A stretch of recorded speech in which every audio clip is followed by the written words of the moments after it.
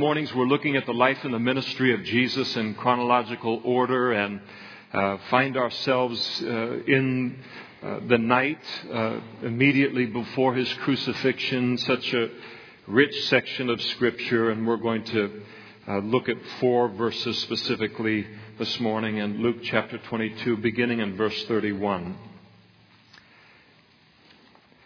And the Lord, that is Jesus, said, "Simon, Simon, indeed Satan has asked for you, that he may sift you as wheat. But I have prayed for you, that your faith should not fail. And when you've returned to me, strengthen your brethren." But Peter said to Jesus, "Lord, I'm ready to go with you both to prison and to death." And Jesus said to Peter, "I tell you, Peter, the rooster shall not crow this day before you deny 3 times that you even know me." Let's pray together. Thank you, Lord, for your word. We thank you for the richness of it. We thank you for the supernatural life that is found there. And Lord, we thank you for all of the lessons that are important for us to understand that are found in these 4 verses. And we pray that your Holy Spirit would just be great in this room, just continue to be great now as we worship you in the study of your word. And we pray that you'd take this passage and off of the printed page, Lord. We love the printed page. We love what's recorded there. But Lord, we also want it to have a living place in each one of our lives. And we pray by your Holy Spirit you would make a friend of this passage to us, that you would plant this in our spirit in a place that you can bring it to our remembrance as you see we will have need of in the remainder of our pilgrimage. And we ask it of you in Jesus' name. Amen. Please be seated. In this passage we have Jesus' very, very priceless perspective that he gives us concerning those times when Satan is allowed to sift us as wheat.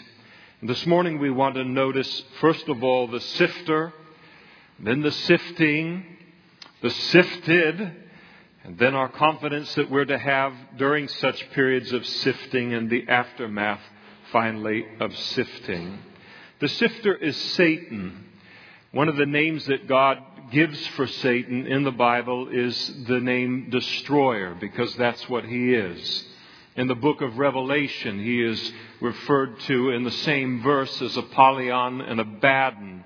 One is a Hebrew name and the other is a Greek name, communicating the same thing, and that is that he is a destroyer.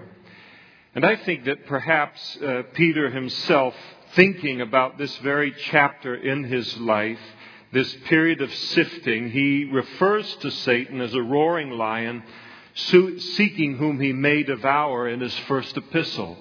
Peter wrote and he said, "Be sober, be vigilant, because your adversary, the devil, walks about as a roaring lion, seeking whom he may devour."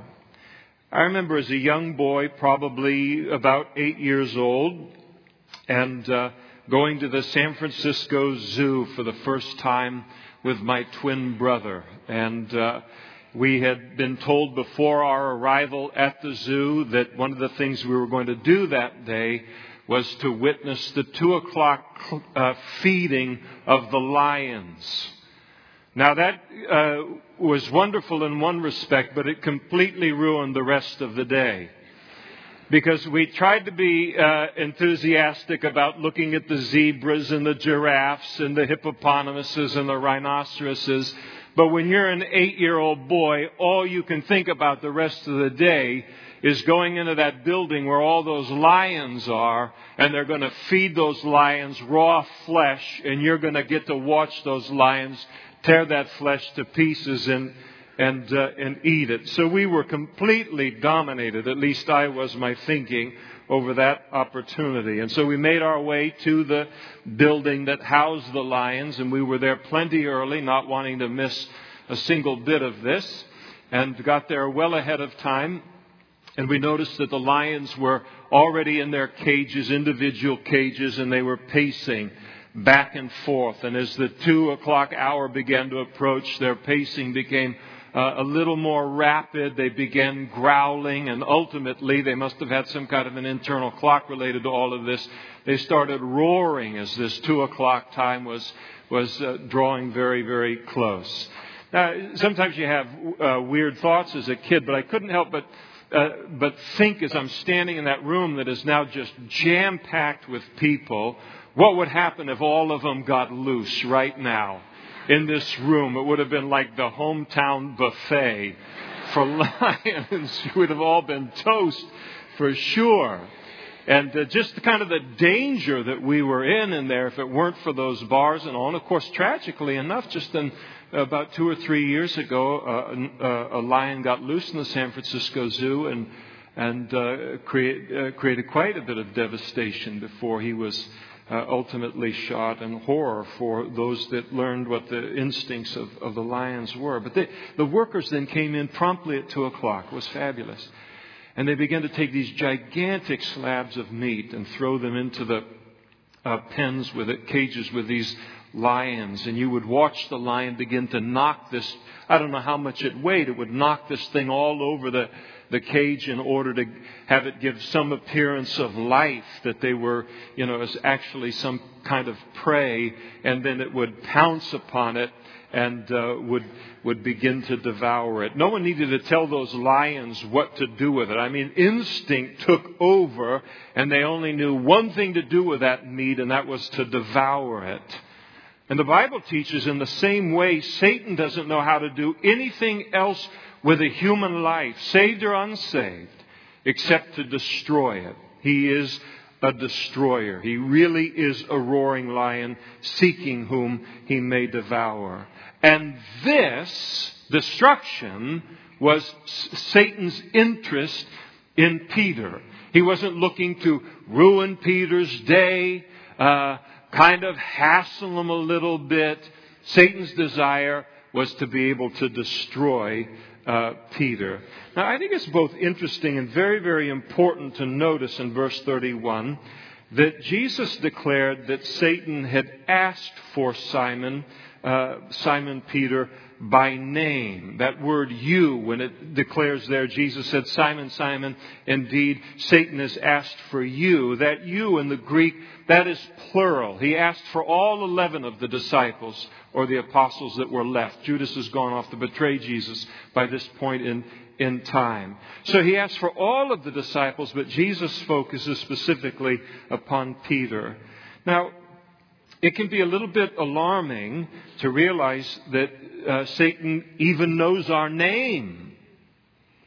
But he knows a lot more about each one of us as Christians than our name. I'm convinced that the devil knows us up and down, left to right, inside and out. There's very little that he doesn't know about us.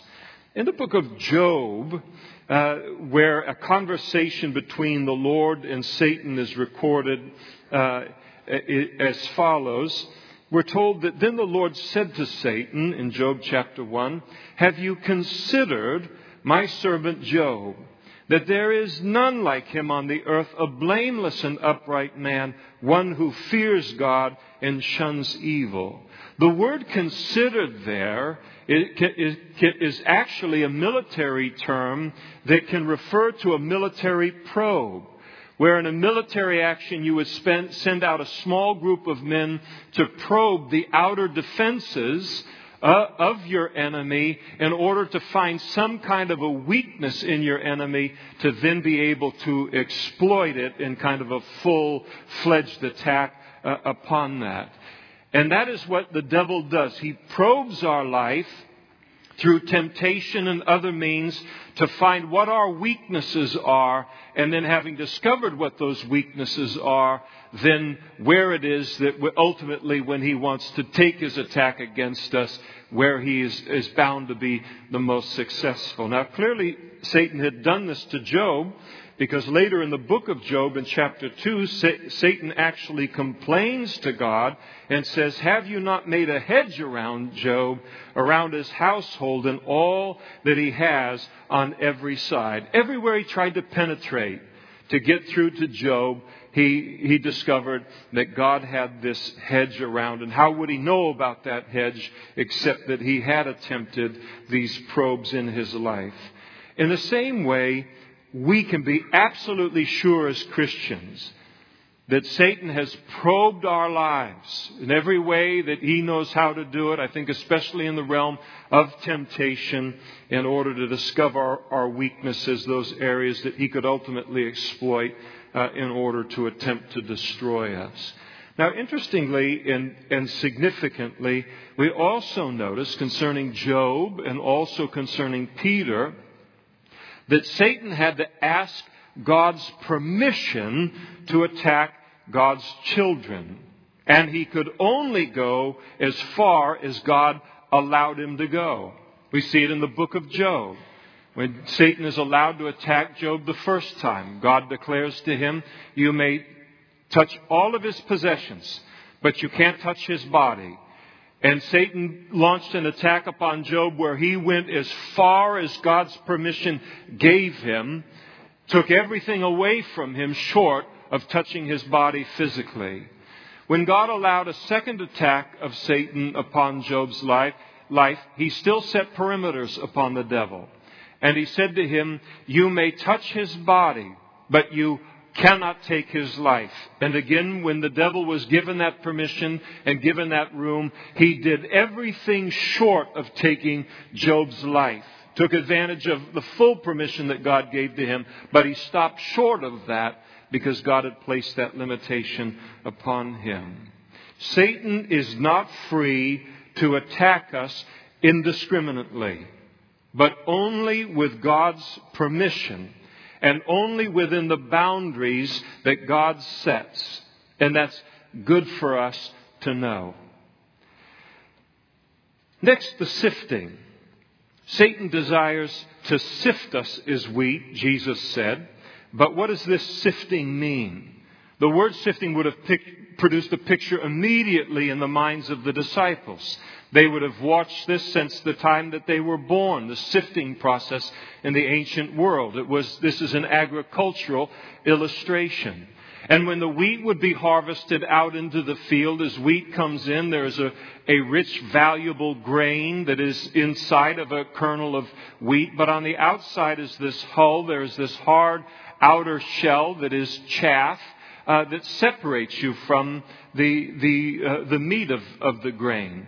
And so what they would do is they would find within a village a large place, a flat spot within the village that would be a rocky surface, and they would put the grain out on that surface, and oftentimes there would be a pole that would be placed at the center of that rock, and they would bring in a large animal, an ox, something like that, and that large animal would then pull a gigantic log behind it, and as the weight of that log would roll over that wheat, it would crack that outer shell and separate it from the meat inside. It would separate the worthless from what was valuable there.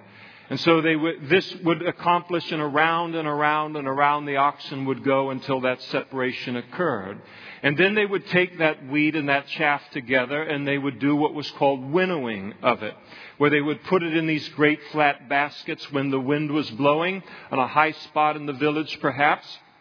And they would toss this grain into the air, and the grain being heavy would fall back down, the meat of the wheat down into the basket. The wind would then blow the chaff away. But even then they weren't done in the process related to the wheat.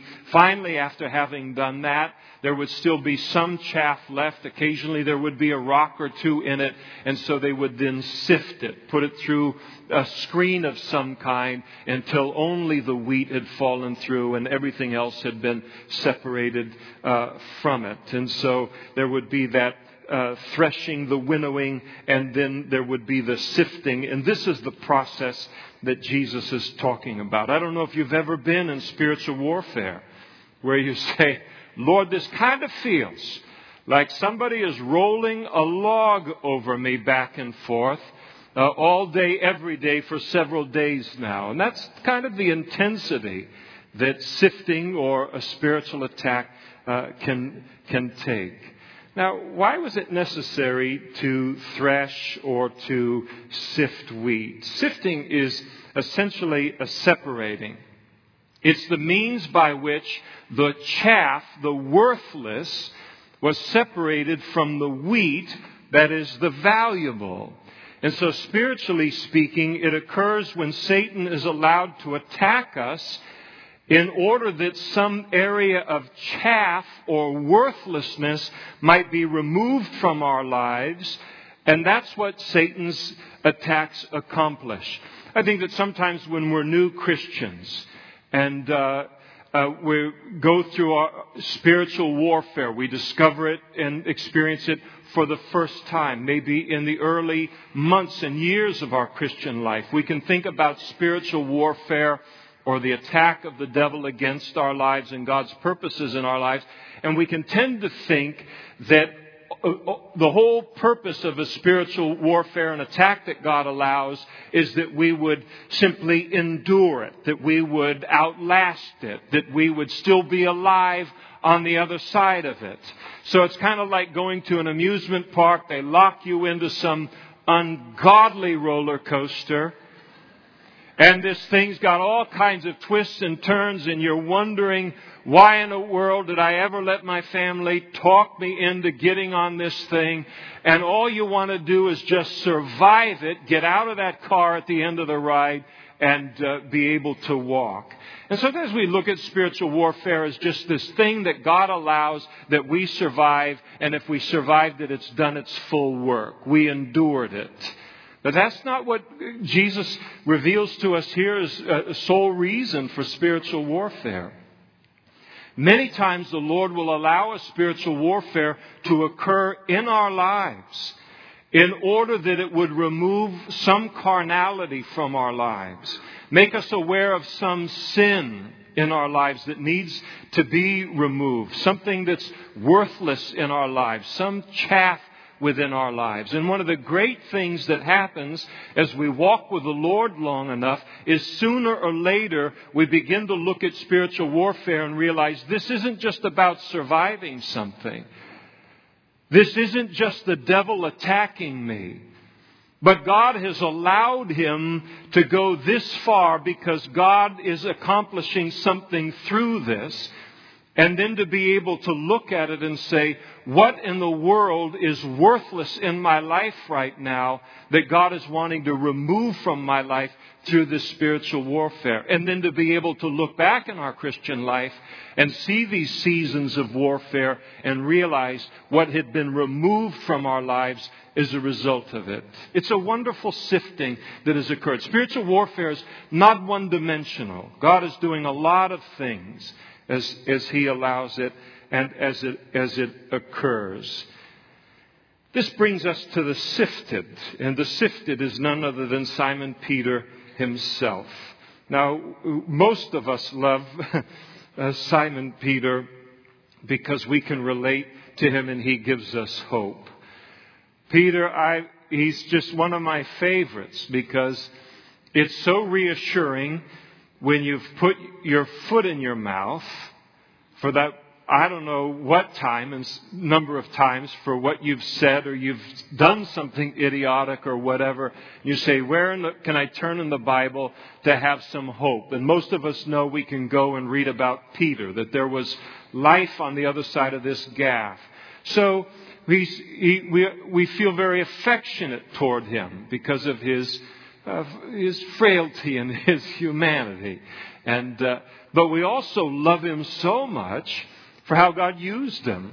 The book of Acts, I suppose Peter's probably second only to the Apostle Paul in terms of the disciples and the apostles for the greatness of how God used them. And then we go into the New Testament and realize that the Holy Spirit used the Apostle Peter to bring two of the most important epistles in the New Testament into existence for us.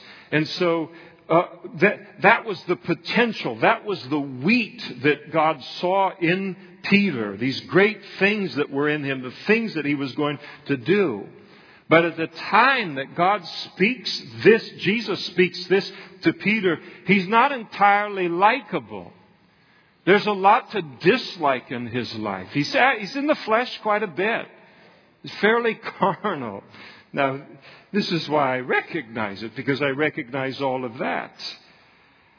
And he desperately needed a fair amount of chaff to be removed from his life before God was going to do all these wonderful things through him. The fact of the matter is, at this point in time, Peter was full of pride.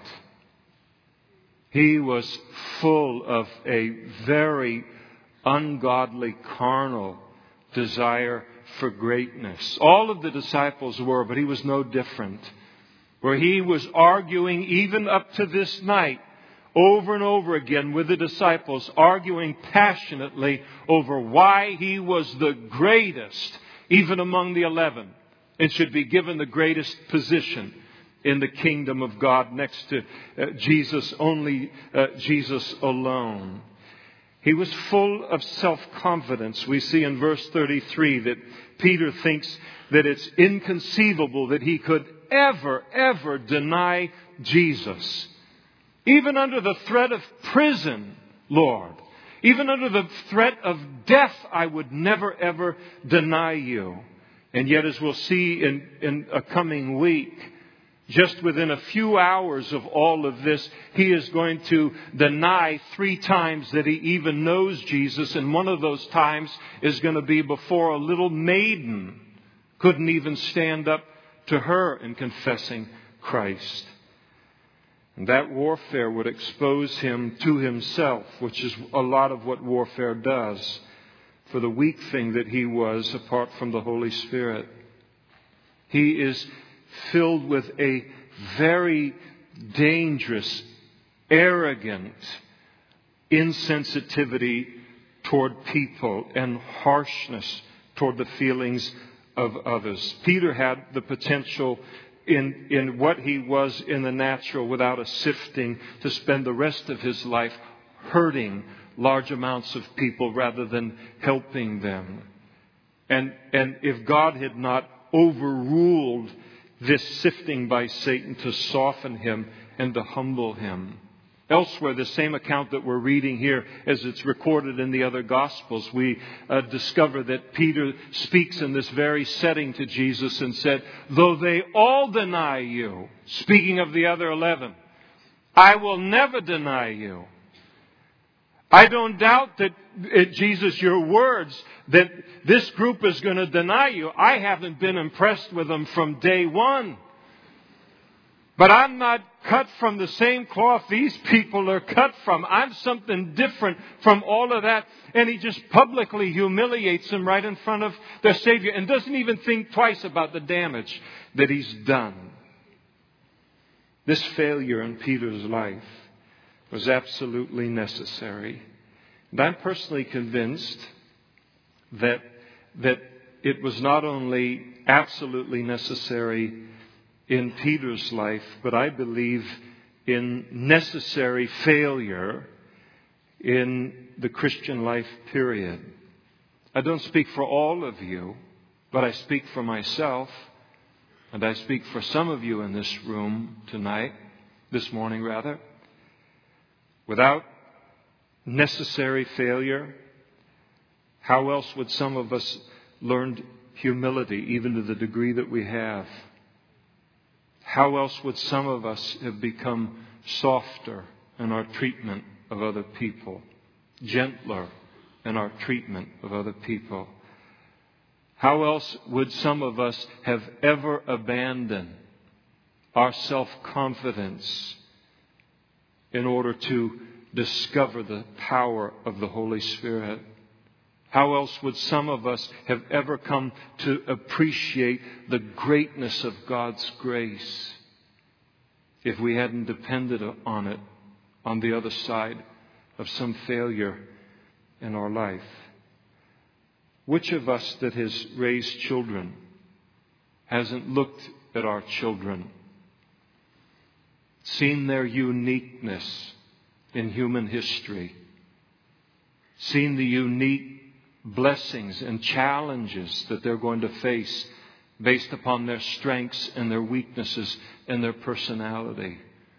Which of us that has raised a child hasn't been able to see significant evidence that they are descendants of Adam and Eve and impacted by that ancient garden long ago?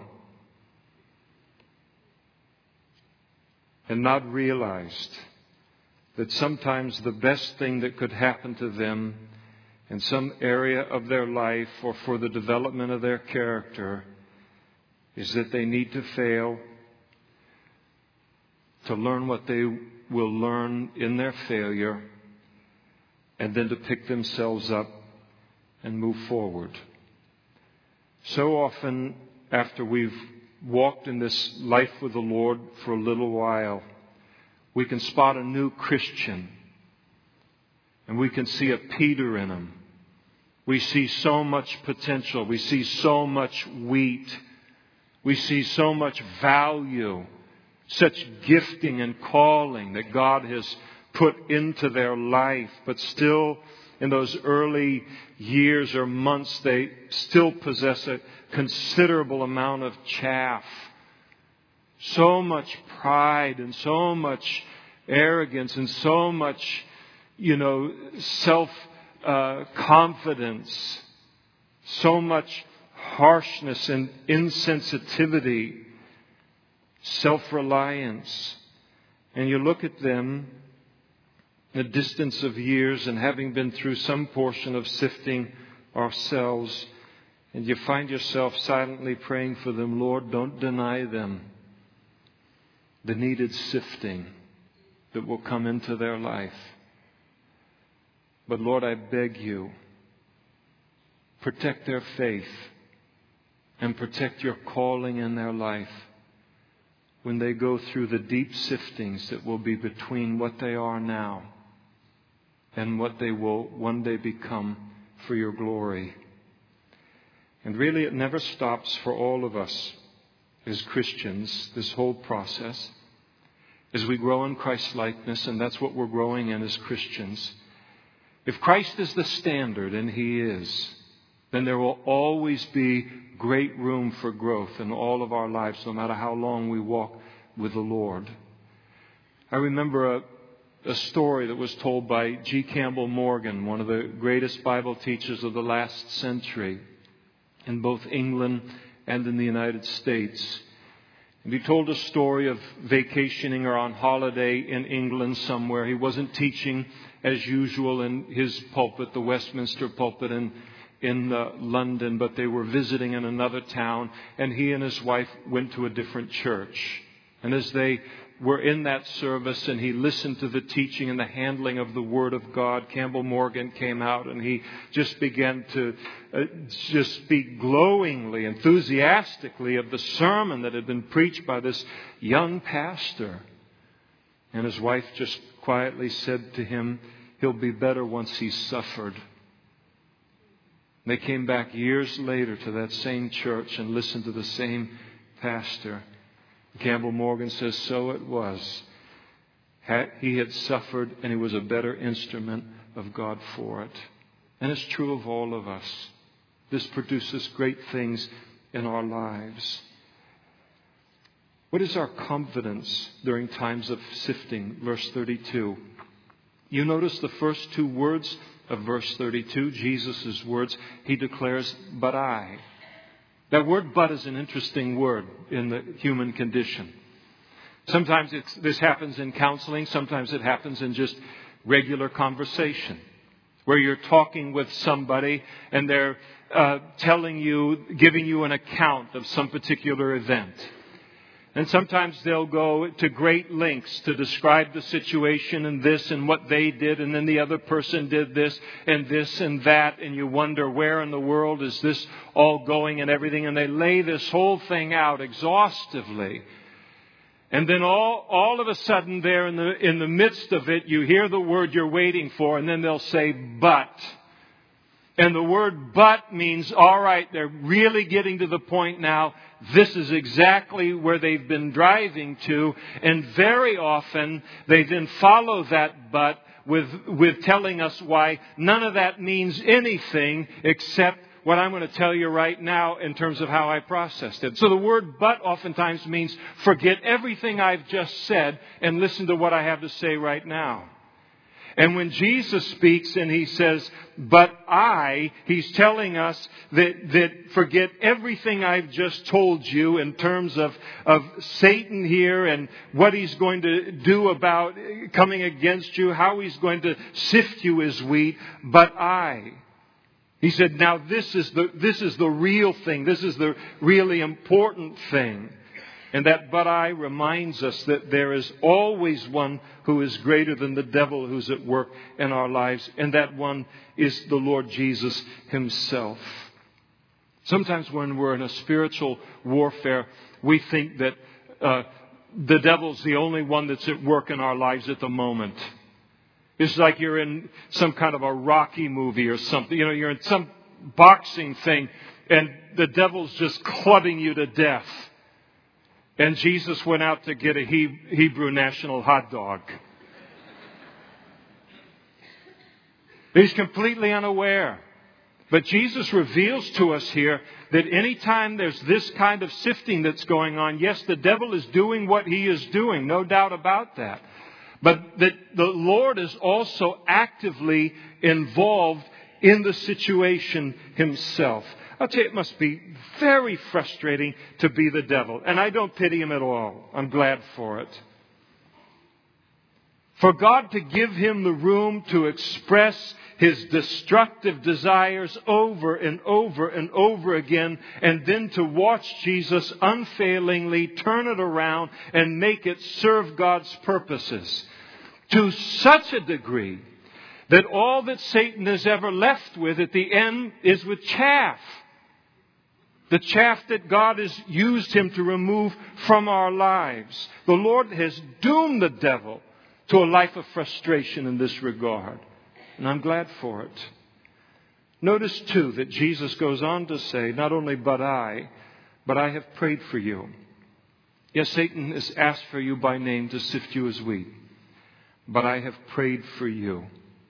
In other words, the intercession of Jesus for us is greater than anything the devil can dish out. And the devil can dish a lot out.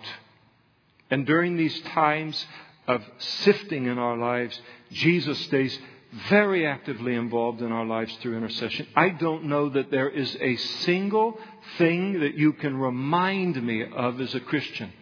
Whether you remind me of it, or the Bible reminds me of it, or the Holy Spirit reminds me of it, my heart never fails to soar every time I'm reminded that the Lord is actively praying for me all of the time, and for you. And what that tells me is if He's praying for me, He's very current concerning my life and what's going on in my life. And also that He's actively involved in this way on my behalf, that He hasn't left me or He hasn't forsaken me. The Bible teaches that Jesus is constantly praying, not just for Peter in times like this, times of sifting, but also praying for you and I. Paul wrote to the Romans in chapter 8, and he put it this way: therefore He is also, speaking of God, able to save to the uttermost those who come to God through Him, since He ever lives to make intercession for them. That's Hebrews chapter 7. Here's Romans chapter 8. Who is he who condemns? It is Christ who died and furthermore is also risen, who is even at the right hand of God, who also makes intercession for us. Now notice what Jesus says that He prays for related to us. He prays that our faith should not fail. What did He pray for Peter? He prayed for Peter that his faith would not fail. He didn't pray that Peter would be spared the sifting. He didn't even pray that Peter wouldn't fail. Now that's something. Again, this failure was necessary for Peter. And so he prayed that Peter's faith would not fail in the midst of the sifting. And Peter did fail, but his faith didn't fail. And do you know why his faith didn't fail? Jesus' intercession for him. That's the only reason. When he gets done denying Jesus for the third time on the following morning, and he begins to cry those bitter tears, he has shocked himself. He has not shocked God.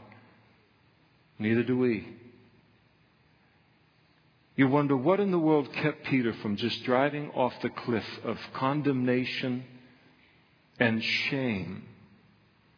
It was the intercession of Jesus for him during that time of sifting in his life. That's what kept him.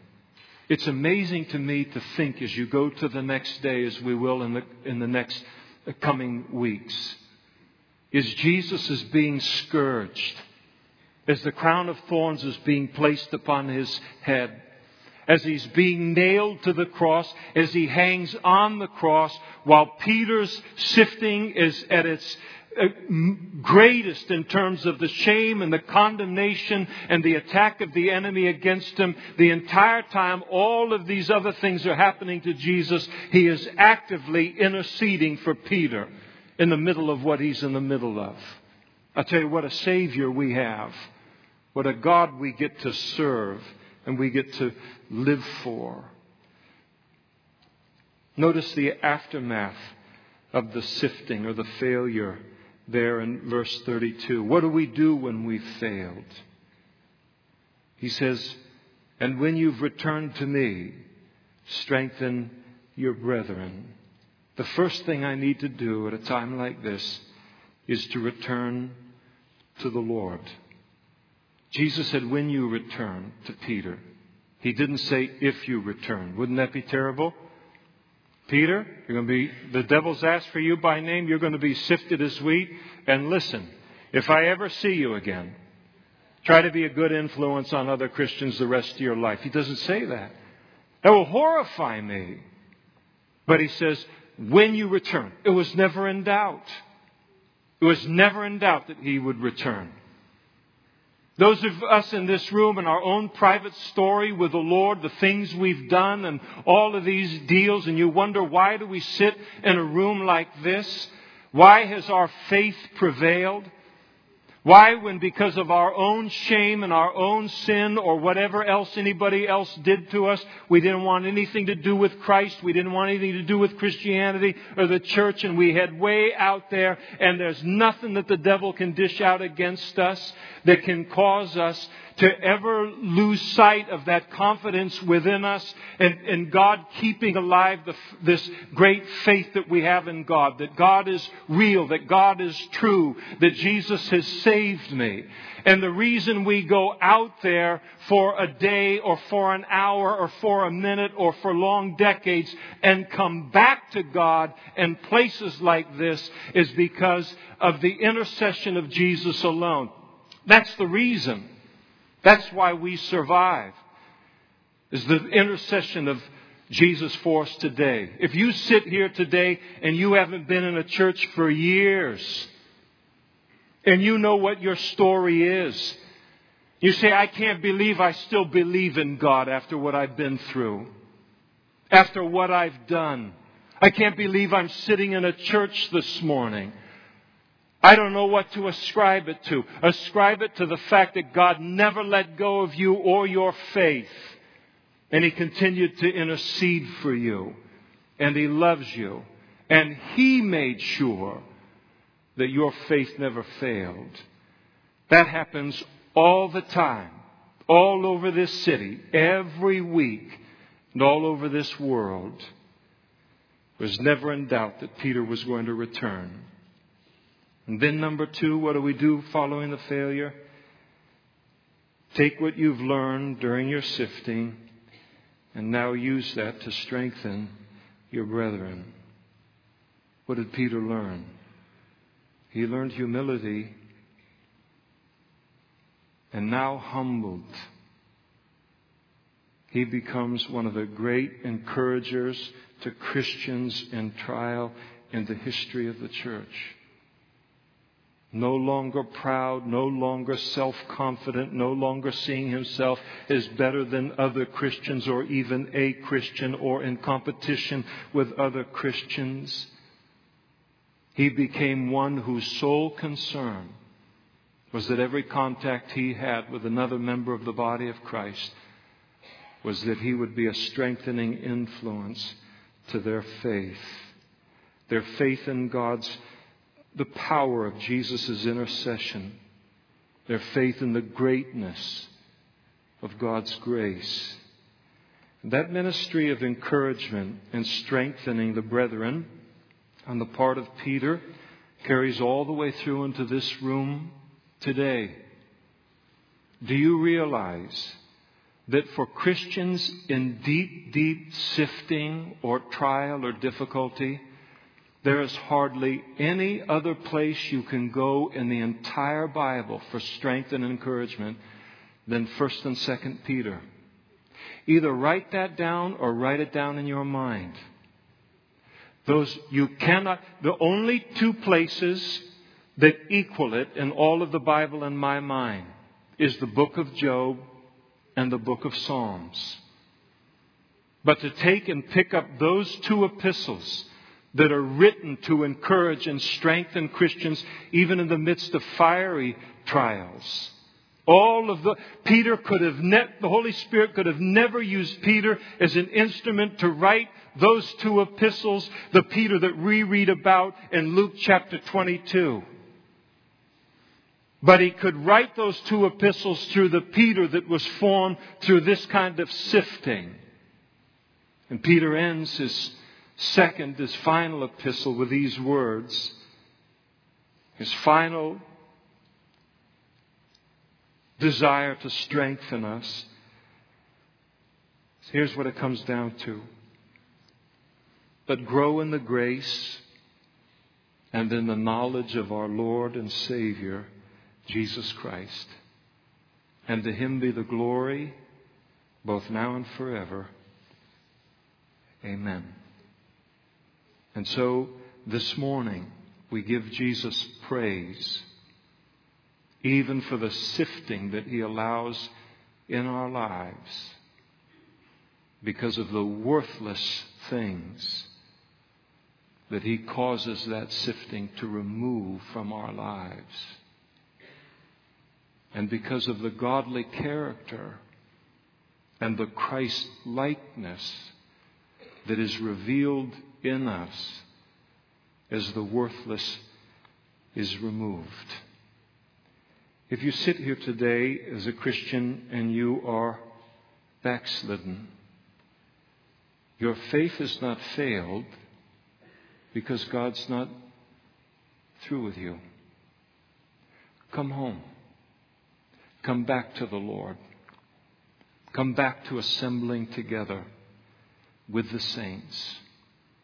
And then for the rest of your Christian life, use the great lessons that you learned about God's faithfulness, about His grip, about His grace in that time of sifting to encourage Christians in those same things concerning their God for the rest of your pilgrimage.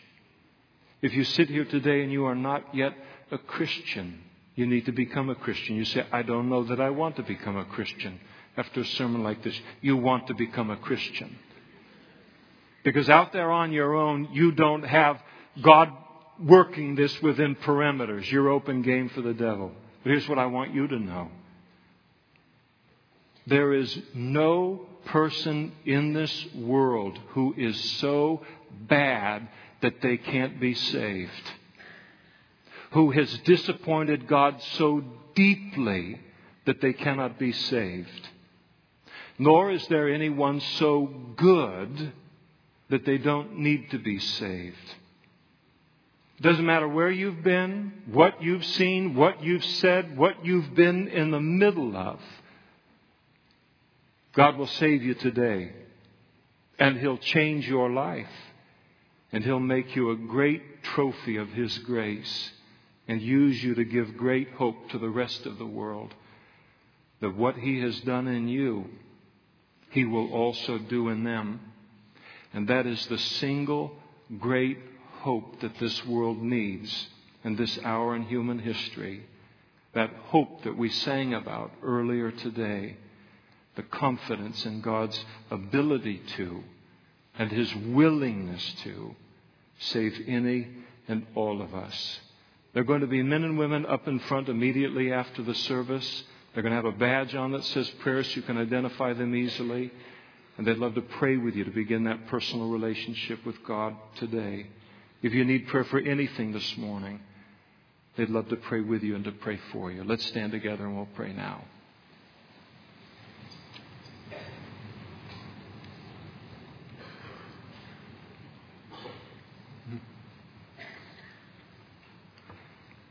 Father, just a group of simple people who love you in a little tiny spot, even in a bigger city of Modesto. But we know where our prayers go, Lord, and we know that you listen to them. And we thank you, Lord, as we look back on our Christian lives, no matter how long we've walked with you. We thank you for what your refining has produced in our lives. How you have made these periods of sifting serve us and serve you, Lord, in moving us forward to Christ-likeness and forward to fruitfulness and maturity in a Christian walk. Thank you, Lord, for what these periods of sifting remove from our lives. And thank you, Lord, for what they nurture and develop. We give you praise, Lord, for how masterful you have been in each one of our lives in orchestrating every single bit, Lord. We thank you as your children this morning for the privilege of being able to entrust our lives today, not just our eternities, but to be able to rest in you day by day, the greatness of your wisdom and your power and your love. We consider ourselves so rich to know you as our God, and we give you praise this morning, Lord, for your goodness to us in Christ Jesus. Amen.